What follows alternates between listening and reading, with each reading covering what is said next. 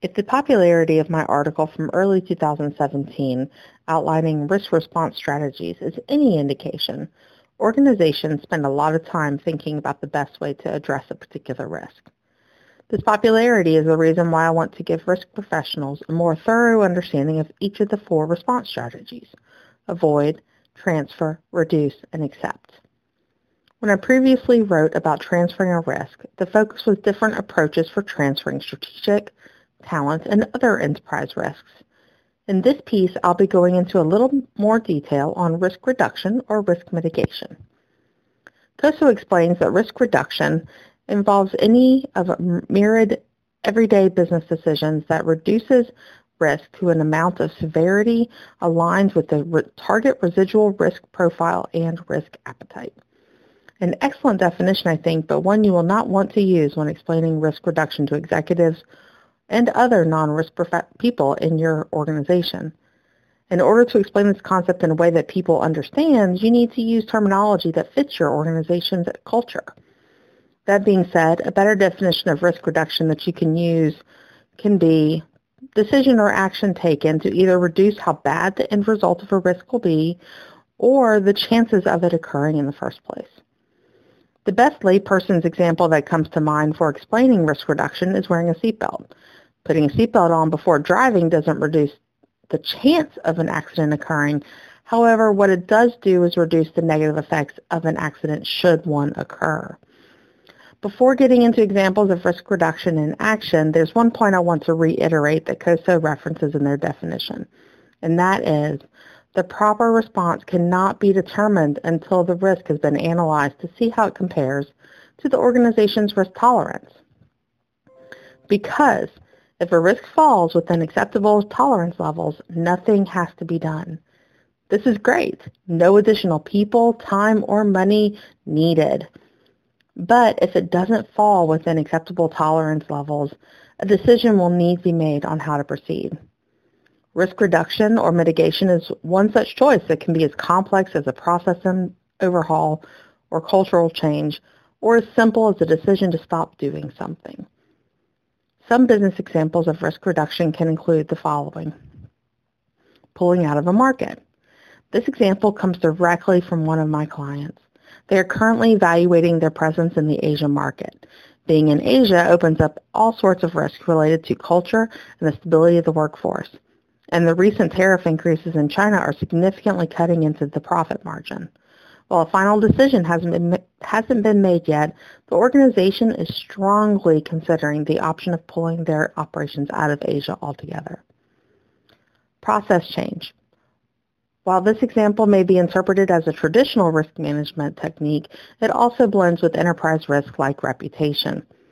Any business with delivery or service vehicles has huge risks around their drivers they must address. To prevent drivers from speeding, the business may opt to put in a governor or a speed limiting device on all of its vehicles. This not only reduces the risk of speeding fines and accidents, it also reduces any reputation risks born out of careless driving on the part of the employees. Culture change.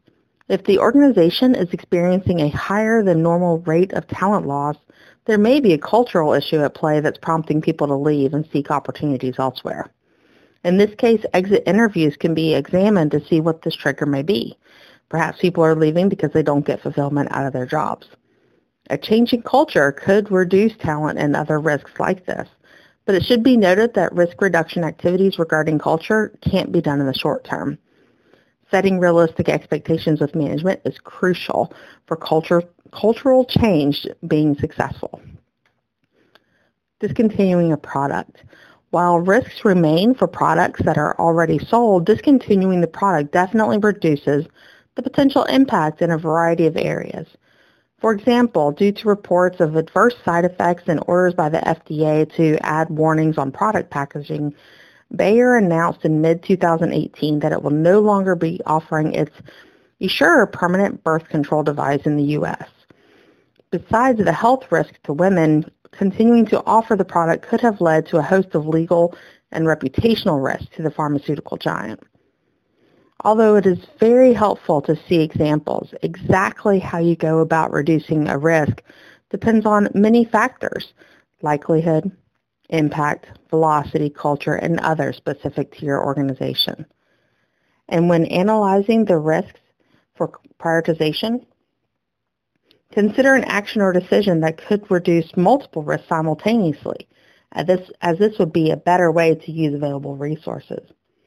But caution, don't manage risks so much that you end up managing yourself out of business. One word of caution I want to mention in relation to risk reduction is something I've encountered many times in my years as a risk management professional. A standard practice in ERM is to use heat maps and color coding to organize risks. Color coding can be designated using the RAG approach of red, amber, and green. The problem comes in when people within the organization say, we need to get this risk to green. While this could be true for some risks, it certainly doesn't apply to all.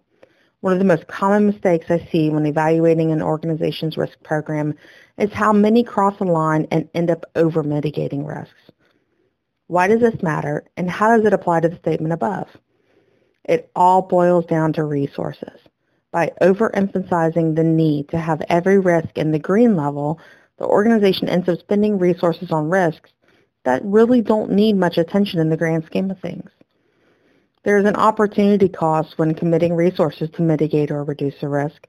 This opportunity cost, of course, means that you are not using resources to achieve objectives.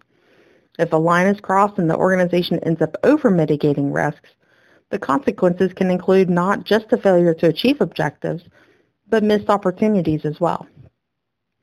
Therefore, it's important to keep this in mind when exploring opportunities for reducing risk. You don't want to manage risk so much that you end up managing your organization out of existence. How does your management decide which risk reduction strategies to use to get risks within your organization's tolerance? Have you encountered a situation where risks are being over-mitigated and therefore creating new risks to the organization? I'm interested to learn more about how your organization approaches risk reduction. Share your thoughts by leaving a comment below or joining the conversation on LinkedIn. And to discuss strategies on how your organization can reduce the impacts of risk, please reach out to me to discuss your specific situation today.